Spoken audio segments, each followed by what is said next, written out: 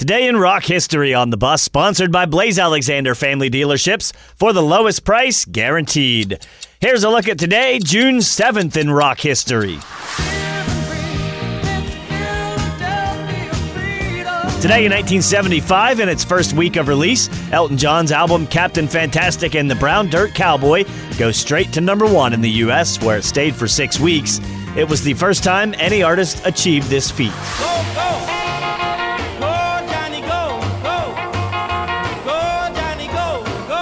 In 1993, The Who's Pete Townsend and Chuck Berry are among those present for the groundbreaking ceremony for the Rock and Roll Hall of Fame in Cleveland, 7 years after the city won the right to host the building.